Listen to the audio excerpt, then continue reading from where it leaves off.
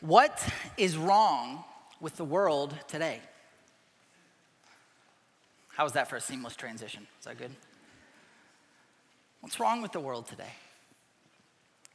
It's a question that many people have asked, and most people have some element of a unique answer to based on their experiences. Nearly every individual will acknowledge that we do not live in a perfect world. There are very real problems that we all experience. One of the foundational elements of any worldview is connected to the fact that there are real problems with the world. And these problems impact life as we know it. Some of them are certainly bigger than others. Problems like world hunger, disease, poverty, human trafficking, racism, wars, terrorism. But our sensitivity to problems is often relative to our scenario. Inconveniences that pale in comparison to large-scale problems can often be more frustrating to us than issues of greater magnitude. This is a sentiment that has recently earned the phrase, first world problems, a name for frustrations that come because of the blessing of being in a prosperous situation. An example of a first world problem being the Wi-Fi in this room is far too slow. Or I can't decide what to wear because I have far too many clothes. I often find myself looking into a pantry full of food and miraculously can find nothing to eat. It's all just ingredients that make food, and yet there's nothing to eat inside of it. Or my 3-year-old son's most recent first world problem, Lucky Charms doesn't have enough marshmallows. Now, I think that we generally recognize that these problems are small in the great scheme of things because there is a universal recognition that there are serious problems in the world. According to one study that was conducted with 35,000 millennials, ages 22 to 36, from over 186 different countries, these are the top 10 problems in the world. Lack of job opportunity, safety and security, lack of education, food and water availability, corrupt governments, 5, religious conflicts, 4, poverty, 3, inequality or discrimination, 2, wars, and 1, climate change or destruction of nature. Let's be clear, some of these are real issues, but one of the most foundational elements of one's worldview is not actually their view of these social or cultural issues, but rather their view of the ultimate problem that lies behind these. There are real problems in the world, but there is an ultimate problem that causes every other problem. The question at the heart of our passage this morning is, what is wrong with the world? And the answer is that the ultimate problem with the world is sin. This passage shows where it came from. This passage shows us why the world is the way that it is. The book of Genesis is a book of origins. It's really an introduction to the larger work of the Torah or the Pentateuch as a whole. The Pentateuch is the first 5 books of your Bible, written by Moses and delivered to the Israelites. At the heart of the Pentateuch is the law that God delivered to Moses. But if you were to pick up one of the books of the Pentateuch, say for example Leviticus, and start reading through this book that is filled with laws that God has given, you would have all sorts of questions. Who is it that is giving these commands? Why are these different than the laws of other nations? Who should I obey? Why should I obey? Why do there need to be commands in general? What is the danger of living a life apart from this law that God has given? The book of Genesis answers these questions and more by giving the origin or the background to God's relationship to the world as a whole, and specifically with the Israelites. Of foundational importance to understanding where the world as we know it came from and how it works is Genesis chapter 3, where the ultimate problem of sin is introduced. Where does sin come from? How big of an issue is it? How does it impact me? These are questions that Genesis 3 answers, and these are questions that we must be able to answer if we are going to rightly understand the world and rightly live in it. Now, in case you are unfamiliar with the book of Genesis, let me bring you up to speed where we stand in Genesis 3 before we read our text for this morning. Genesis 1 recounts how the earth was created by God and that it was created in a perfect state. Genesis chapter 2 recounts that God created a garden and he placed the first man and woman in that garden, and all things were perfect. The first humans were called to take care of the garden and to enjoy the garden, but that they were not to eat of one very particular tree, the tree of the knowledge of good and evil, that was at the center of the garden. They could enjoy everything else, but not that. That's when we come to Genesis 3. We're going to read this whole passage, so follow along as I read Genesis 3, verses 1 through 19. Now the serpent was more crafty than any beast of the field which the Lord God had made. And he said to the woman, "Indeed, has God said, 'You shall not eat from any tree of the garden?' The woman said to the serpent, 'From the fruit of the trees of the garden we may eat. But from the fruit of the tree which is in the middle of the garden, God has said, you shall not eat from it or touch it, or you will die.'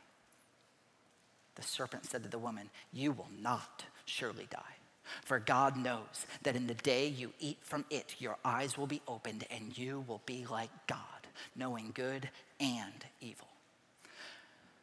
When the woman saw that the tree was good for food and that it was a delight to the eyes and that the tree was desirable to make one wise, she took from its fruit and ate. And she gave also to her husband with her, and he ate.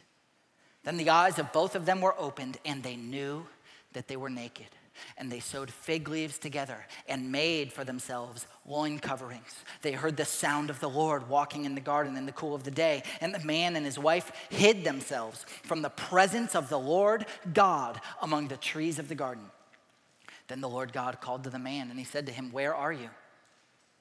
He, Adam, said, 'I heard the sound of you in the garden, and I was afraid because I was naked, so I hid myself.'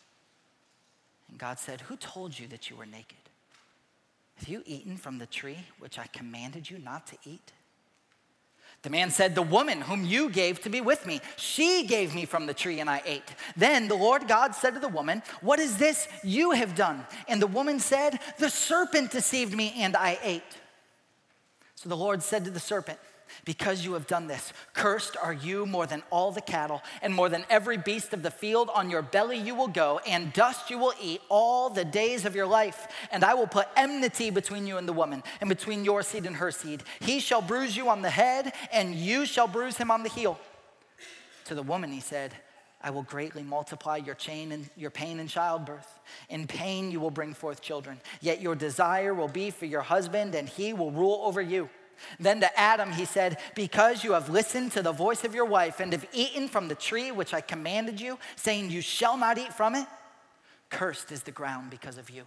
In toil you will eat of it all the days of your life. Both thorns and thistles it will grow for you, and you will eat the plants of the field. By the sweat of your face you will eat bread till you return to the ground, because from it you were taken.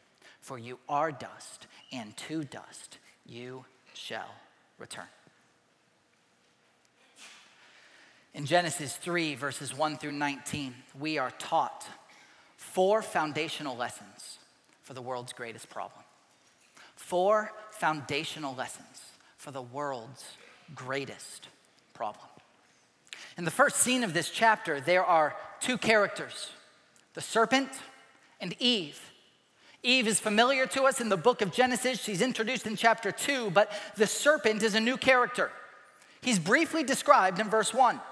Verse 1 says, "Now the serpent was more crafty than any beast of the field which the Lord God had made." The serpent is an animal that is described as crafty. It's actually a term that's used elsewhere for wise. In other words, the smartest, most prudent creature that God made was the snake. The language of this verse indicates that this description is meant to describe the snake as an animal. It was an intelligent creature. But as soon as the snake starts speaking, it becomes clear that this is no ordinary snake. Revelation chapter 12 actually tells us that this snake is Satan that is indwelling this animal. So what's taking place in this scene is that Satan is going to speak to Eve through the body of what was known as the most intelligent animal that God created.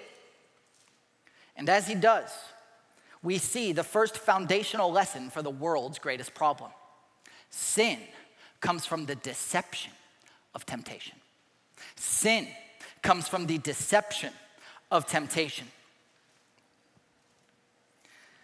In the second half of verse 1, we read, "Then he, the snake, said to the woman." Now, this snake was an intelligent creature, but this detail in the text is just a little bit surprising. The snake begins to talk, and there's no explanation given for the fact that the snake immediately begins to speak to Eve. It's an important reminder that this passage is not intended to satisfy our curiosities about all of these facts. In fact, a talking snake is not in the least bit the most surprising thing in this chapter. It's not the most surprising thing in this verse. When the snake opens his mouth, he begins a strategic attack. There's 3 stages to this strategic attack. The snake is going to first question God's word. Then he's going to contradict God's word. And then he's going to qualify God's word. Now, a word before we jump in is that it is profitable for us to take note of Satan's actions here, because he's still doing the same things today. So if we recognize where Eve failed to be faithful, we can grow in our response to temptation as we see how Satan chose to tempt Eve to sin. So this first move in verse 1 is to question God's word. He says to Eve, "Then he, the snake, said to the woman, 'Indeed, has God said?'" We're going to pause there for a second. Has God said? The first words out of the snake's mouth are going to test Eve's knowledge of what God has commanded, of what God said. The terminology here is meant to introduce some level of skepticism in Eve's heart. We could translate it as the snake saying, "Has God really said? Has God truly said that you shall not eat of any tree in the garden?" Now, the answer to that question, as we read in chapter 2, is no. That's not what God commanded at all. To see exactly what God commanded, we have to go back to chapter 2, verses 16 and 17. Look at Genesis 2, 16 and 17. "The Lord God commanded the man, saying, 'From any tree of the garden you may eat freely, but from the tree of the knowledge of good and evil you shall not eat, for in the day that you eat from it, you will surely die.'" The question that Satan asks hardly resembles what God actually commanded. Now, Satan surely knows what God commanded. He couldn't have flipped God's words so intentionally if he didn't know what God commanded them. So why does Satan ask the question in this way? The answer to that is because in Genesis 2, verses 16 and 17, Eve wasn't there. Eve had not been created yet. In fact, in chapter 2, the next verse that follows the command that God gives to Adam, look at verse 18. "Then the Lord God said, 'It is not good for man to be alone. I will make a helper suitable for him.'" The snake is raising the question, does Eve actually know what God commanded? And she does.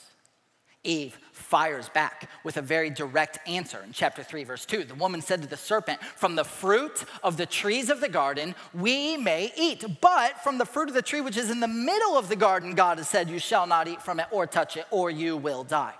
She roughly quotes from Genesis 2, 16 and 17. It's not an exact quote, but I think it's understandable. Eve wasn't there, in the book of Genesis had not yet been written. She says, "We can eat of any tree in the garden. This garden is for us to enjoy. We can eat of any tree except one, the tree of the knowledge of good and evil." Eve knows God's expectation. She says, we are not to eat from it. We're not even to touch it. Look at that detail in verse 3. She says, "Don't even touch it." It's a fascinating detail. Because back in Genesis 2, God never said, "Don't touch the tree." It seems that this is something that Adam and Eve instituted to keep themselves far away from the fruit, to stay away from the tree. They committed in their hearts not to even touch it. It would have been foolish for Adam and Eve to play with the fruit, to feel it, to talk about it, to look at it, to smell it, but just not to eat it. So Eve knows what she's supposed to do. Stay far away from that tree. Remove yourself from that tree. of equal importance. She knows what will happen if she disobeys. At the end of verse 3, you will surely die. Satan has questioned God's word, and Eve responds well. How important it is that Eve knew what it was that God said. It's insightful for us that Satan's first, what we could call his first technique of deception is to test whether she knows God's word. If Eve hadn't known God's word, she wouldn't have even made it past this first test. She is able to articulate the exact command of God, which is the appropriate and the good response. Eve has done well. She's done well up to this point. But knowing God's word ultimately is not enough. This is very important. Knowing God's word, as Eve does, is not enough. Eve knows what God says, but Satan isn't done attacking. We pointed out that Satan seeks to deceive Eve in 3 stages here, the 3 techniques of deception. He questions God's word first, and Eve responds correctly. So then the serpent contradicts God's word. The serpent contradicts God's word. Look at verse 4. The serpent said to the woman, you surely will not die. This is a direct and a blatant contradiction of Genesis 2:17. God says, you will surely die. Satan says, you surely will not die. Now, Eve knows what God said. She just rehearsed it. So here is Satan's most exposing step. He directly contradicts God. In the first stage, Eve proved that she knew what God says, but now she will be tested as to whether or not she actually believes what God said. Will she believe God, or will she believe the enemy who is directly contradicting the very words of God? Anything or anyone that contradicts the words of God is a liar. If it doesn't align with God's word, this is a rule. It's false. This is why we need to know God's word. Because Satan is a liar. Jesus in the Gospel of John actually calls Satan a liar and the father of lies. He twists the words of God. He's been doing it ever since Genesis 3. Every time that we are tempted to sin, a contradiction of God's word is being placed before us.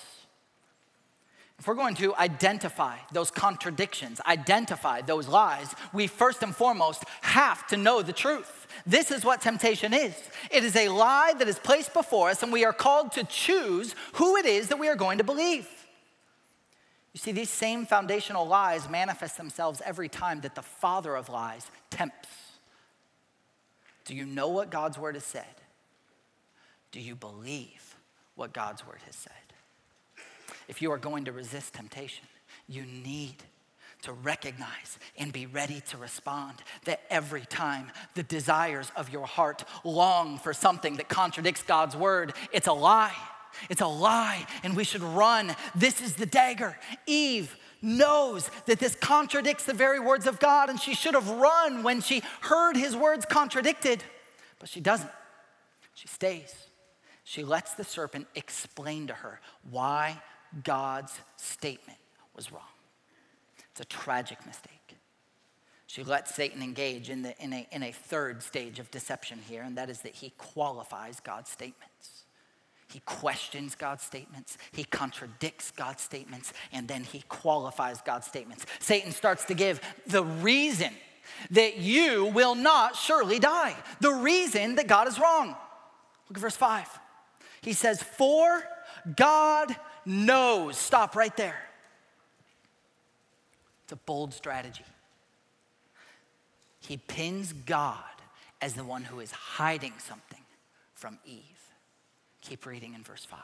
For God knows that in the day that you eat from it, your eyes will be opened, and you will be like God, knowing good and evil. Satan says, the reason that God doesn't want you to eat of this fruit, Eve, is because if you do, you will be like him. Your eyes will be open to the reality of good and evil as God's are. That's why God doesn't want you to eat of the tree, because if you do, you will be like God. Now, was Satan lying when he said these words? Not necessarily. Not necessarily. The statement that he gives that if you eat of the fruit, you will be like God is actually generally true. If Eve eats from the tree, she will gain a fuller knowledge of what good and evil are. In fact, in verse 22, after our text this morning, after Adam and Eve eat of the tree, God actually affirms these words of Satan. He says, they have become like us, knowing good and evil. So Satan's words are not necessarily explicitly a lie here, but the statement that Eve will be like God is very misleading. It's very, very misleading. A common strategy for large companies and products is to get celebrity endorsements.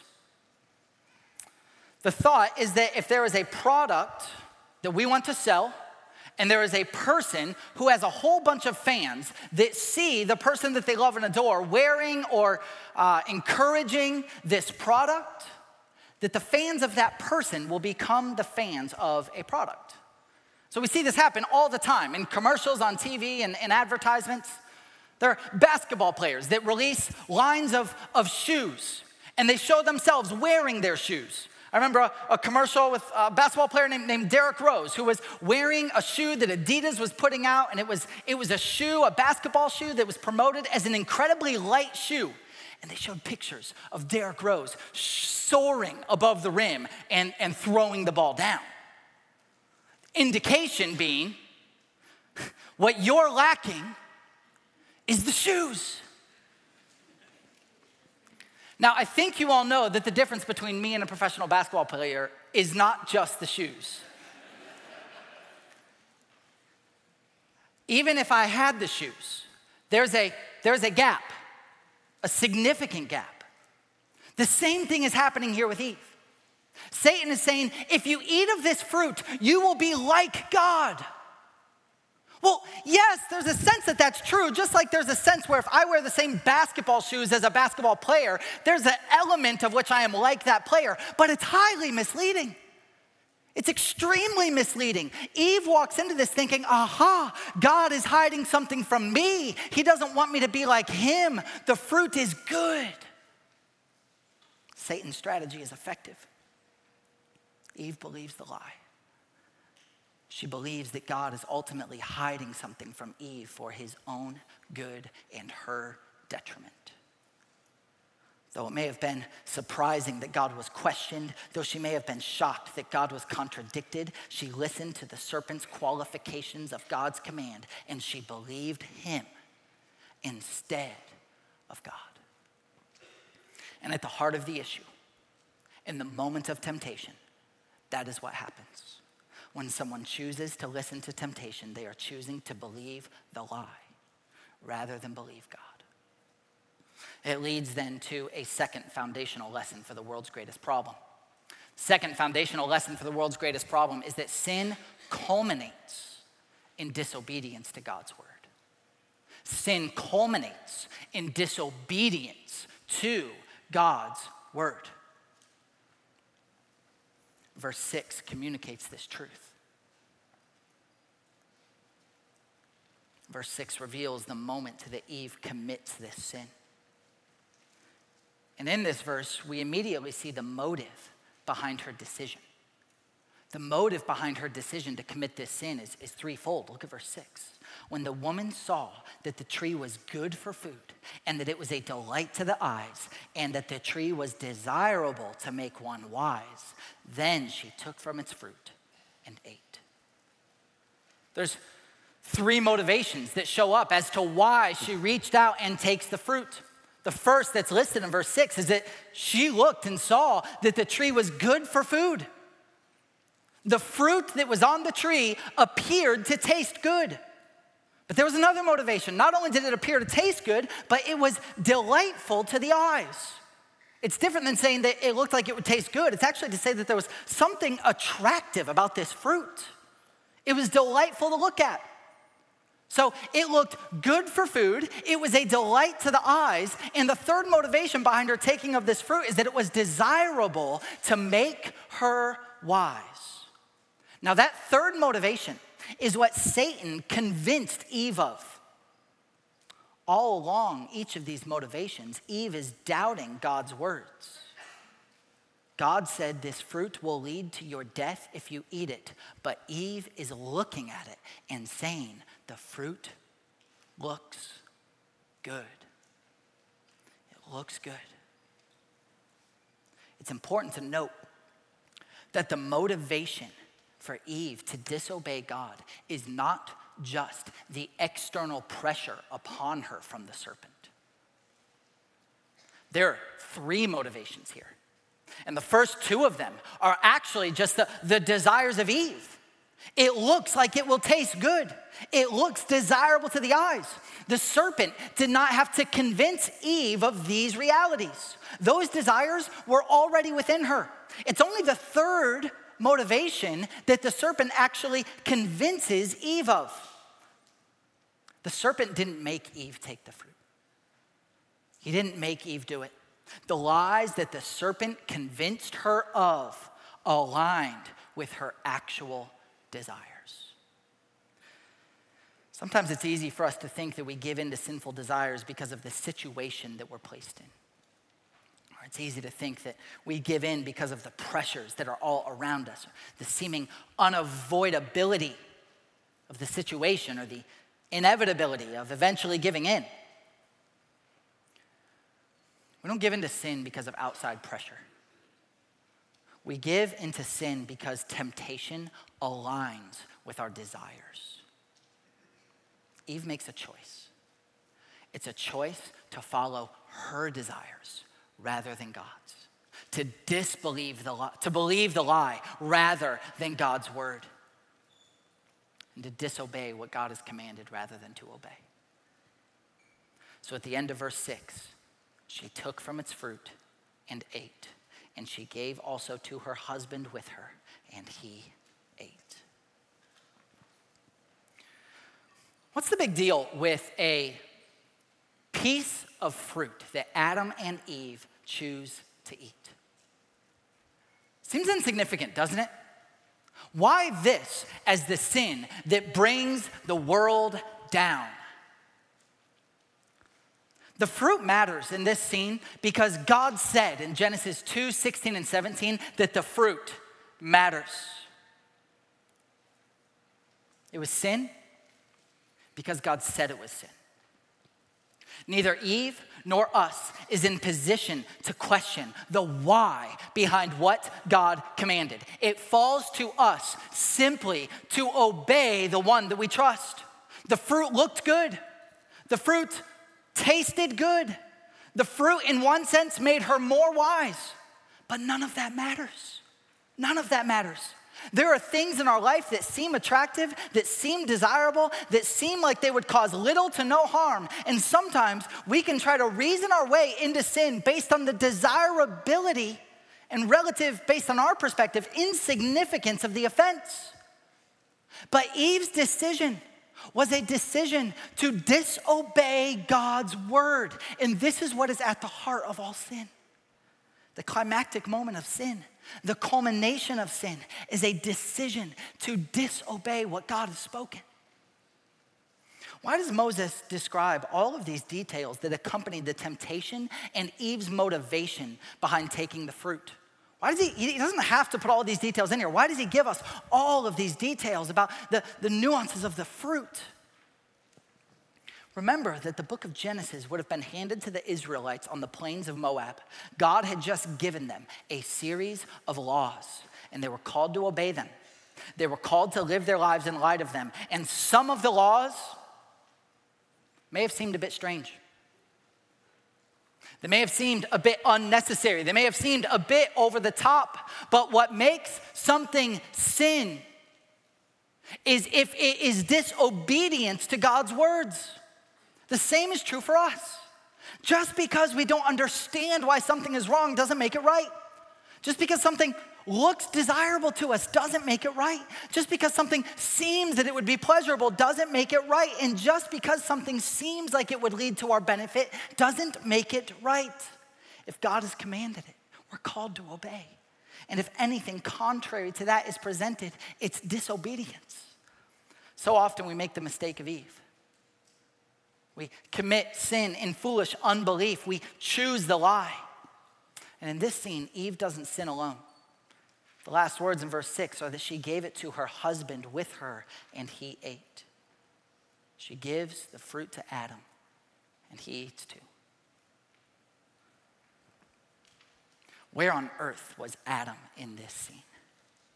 And why does he follow Eve into sin?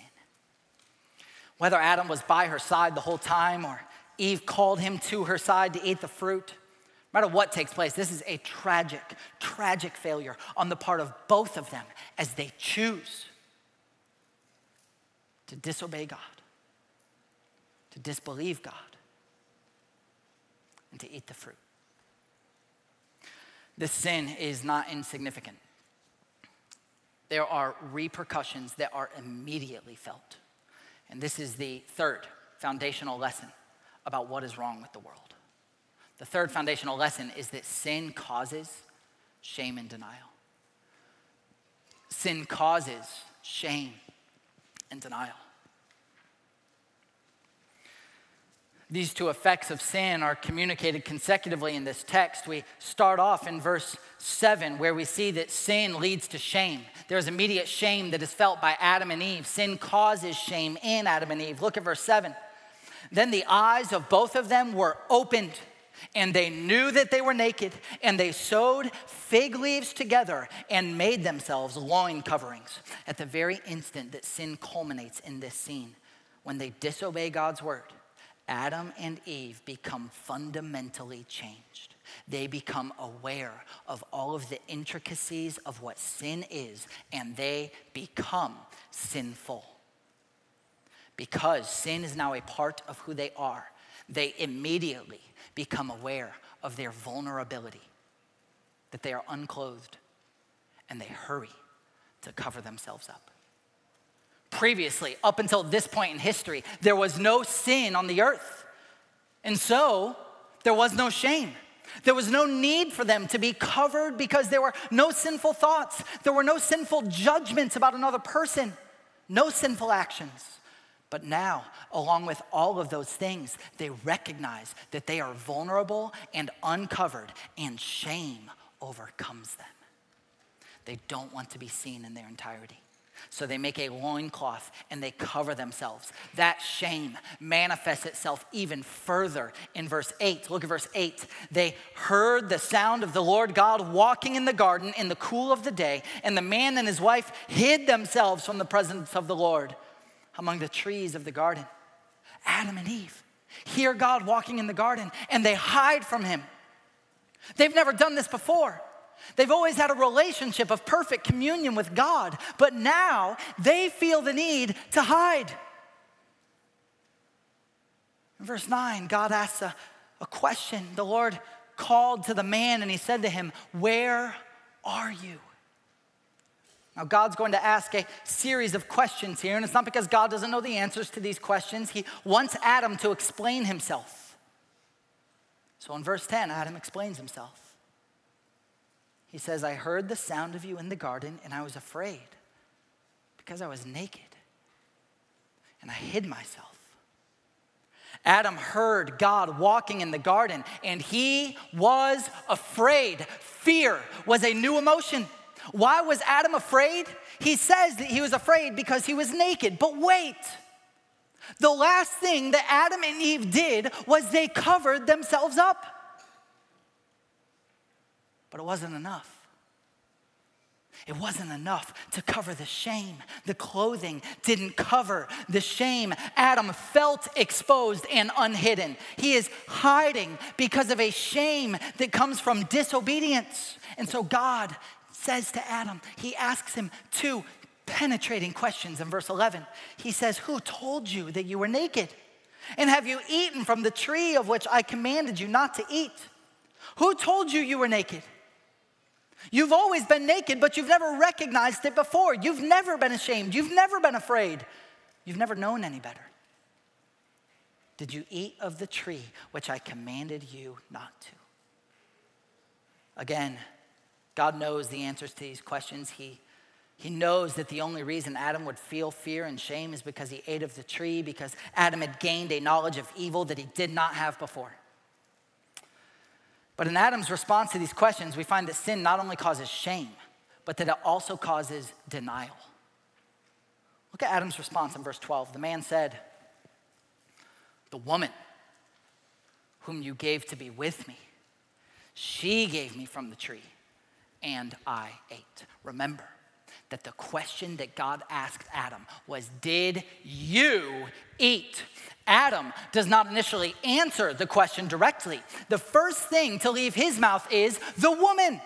She convinced me to eat. But Adam goes further than that. He doesn't just say, it was the woman who convinced me to eat. He says, it's the woman that you, God, gave me.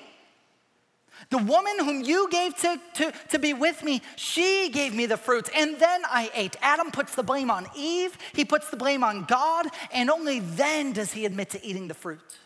Adam's immediate reaction is not to admit his flaw, but to point to the other two individuals who placed him in the situation. God gave the woman gave the fruit. Yes, I ate, but it ultimately wasn't my fault. Adam is immediately in denial about his ultimate responsibility for his disobedience, and he isn't the only one that feels that way. Look at verse 13. Then God said to the woman, "What is this you have done?" And the woman said, "The serpent deceived me, and I ate." Eve is equally quick to point to someone else. She admits that she ate, but only because of the serpent. He deceived me. In other words, I'm not the problem. I am the victim in this scenario. Oh, how easy it is for us to adopt this same mentality that we are victims of sin, not the ones responsible for sin. And it's so convincing in this text because it's partially true. Eve did give the fruit to Adam, but Adam is still responsible to obey. The serpent did tempt Eve, but Eve is still responsible to obey. We give into temptation because of our desires, ours. We are the problem. When I sin, I am the problem. It's not my environment. It's not the other people around me. It's not that I'm lacking sleep or had a hard day. Those are all circumstances that may encourage our sin, but they don't cause it. I cause it. What sin first produced in Adam and Eve, it produces in us shame and denial. It's ironic because those two things really contradict one another. Shame admits guilt. Denial rejects guilt. We are ashamed when we know we did something wrong. We deny when we want to protect our reputation. And yet sin produces in us both of these: an awareness of wrongdoing and a simultaneous denial of it. We have a hesitancy to admit our personal culpability for our sin. We have a tendency to blame our surroundings, the people around us, the scenario that we're placed in, the difficulty of the situation. We need to recognize that ultimately we sin because we choose to disobey God's word. Eve sinned because she wanted to. Adam sinned because he wanted to. We sin because we want to. We aren't quick to admit this, but at the very heart of confession, is admitting guilt and shame, not denial, not redirecting, not blaming others, admitting guilt, admitting shame, and choosing to disbelieve the lie and embrace God and his word. Confession of sin is so important. So important for many reasons, not only because confession is indicative of a true child of God, but ultimately because the results of sin lead to something much greater than just shame and denial. And that is our fourth foundational lesson, that sin concludes in pain and in death. Sin concludes in pain and in death, and this is why confession is so important. In this scene, God is going to speak progressively from the serpent to Eve to Adam. He pronounces the repercussions of their disobedience. And we don't have time to explain this morning all the details of this curse that he is going to pronounce upon humanity, but it is summarized by the words pain and death. The serpent is the first one that receives this curse. God looks at the serpent in verse 14. The Lord said to the serpent, because you have done this, cursed are you more than all the cattle and more than every beast of the field. On your belly you will go, and on dust you will eat, and dust you will eat all the days of your life. The snake itself, as an animal, is cursed above all other animals in creation. It is cursed because it was the animal that Satan used that will forever be associated with bringing sin upon the world. It is cursed to crawl on its belly as a sign and as a reminder to the world of the origin of sin. In verse 15, the curse towards the serpent continues in one of the most fascinating verses in the Old Testament. Verse 15, I will put enmity between you and the woman, between your seed and her seed. He shall bruise you on the head, and you shall bruise him on the heel. The recipient of this element of the curse seems to extend beyond the snake as an animal and into the one who is controlling the snake, that is Satan. Though Satan here is still being referred to as a serpent, he is the recipient of this curse. The curse to Satan is that there is a coming seed of the woman, offspring of the woman, who will crush the head of the seed of the snake, but not before the seed of the snake bruises the heel of the woman's offspring. Now, let me first say that this verse is worthy of an entire sermon in its own right. There's so much to dig into here. So many questions that we don't have time to answer. This verse has been known throughout church history as the proto-evangelion, the first gospel. God appears to be telling Satan that the day is coming when a wounded descendant of the woman will deliver the crushing blow to Satan and his people. The ultimate curse towards the serpent indwelt by Satan is you will be defeated. At this moment of seeming victory for the serpent, when he has tempted Adam and Eve to bring sin upon humanity, God looks at the serpent and says, you will not win. You will not win. He curses him. And then he speaks to Eve. He looks to Eve and he says in verse 16 to the woman, he said, I will greatly multiply your pain in childbirth. In pain you will bring forth children, yet your desire will be for your husband and he will rule over you. Again, so much that could be expounded on here. Ultimately, there's kind of two curses that are given to the woman here. Incredible pain in childbirth. And I think secondly, a tension in the marriage relationship between a man and his wife. She will desire to rule over him, but he will rule over her.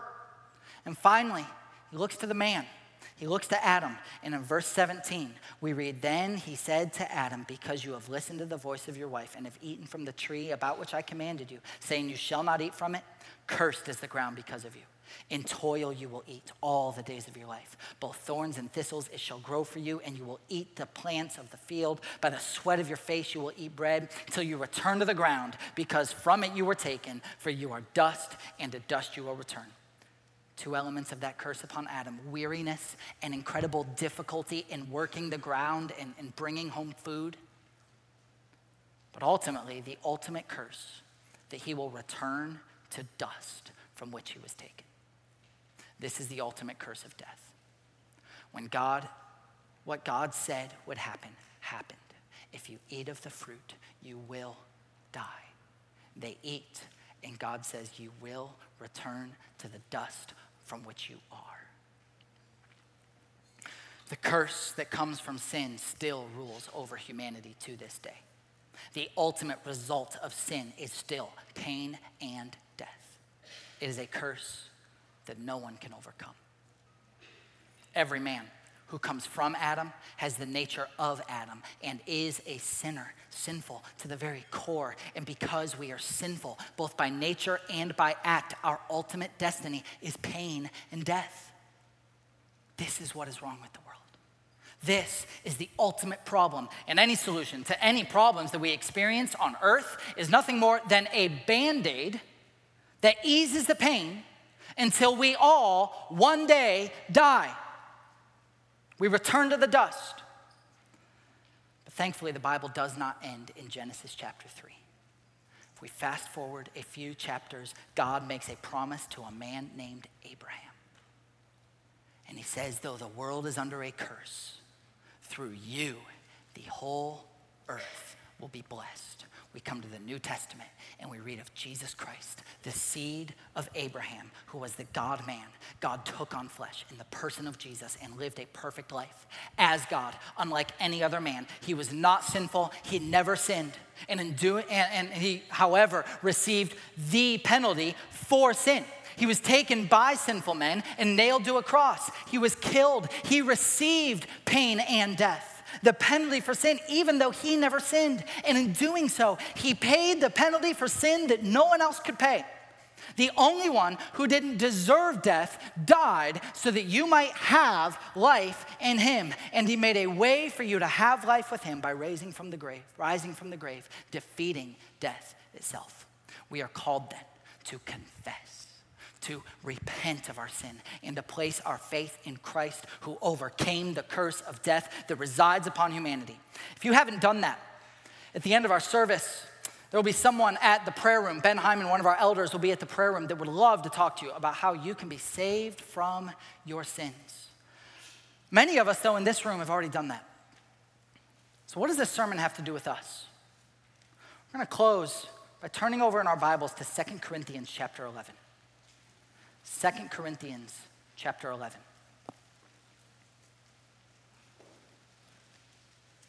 Paul is speaking to the church at Corinth, and he looks to this church, and he says in 2 Corinthians chapter 11, verse 3, I am afraid that as the serpent deceived Eve by his craftiness, your minds will be led astray from the simplicity and purity of devotion to Christ. Our minds are under attack just like Eve's, but we are called to respond differently, to remain faithful, to maintain simple and pure devotion to Christ, to recognize the lies of temptation, to resist them in the power of the Spirit that dwells within us, to admit shame and guilt when we do sin, and to confess it to God. And he is gracious. He is forgiving. So be a constant confessor before God. He is faithful to forgive. There is no glory in concealing sin, but there is wonderful grace to be discovered when we confess our sin.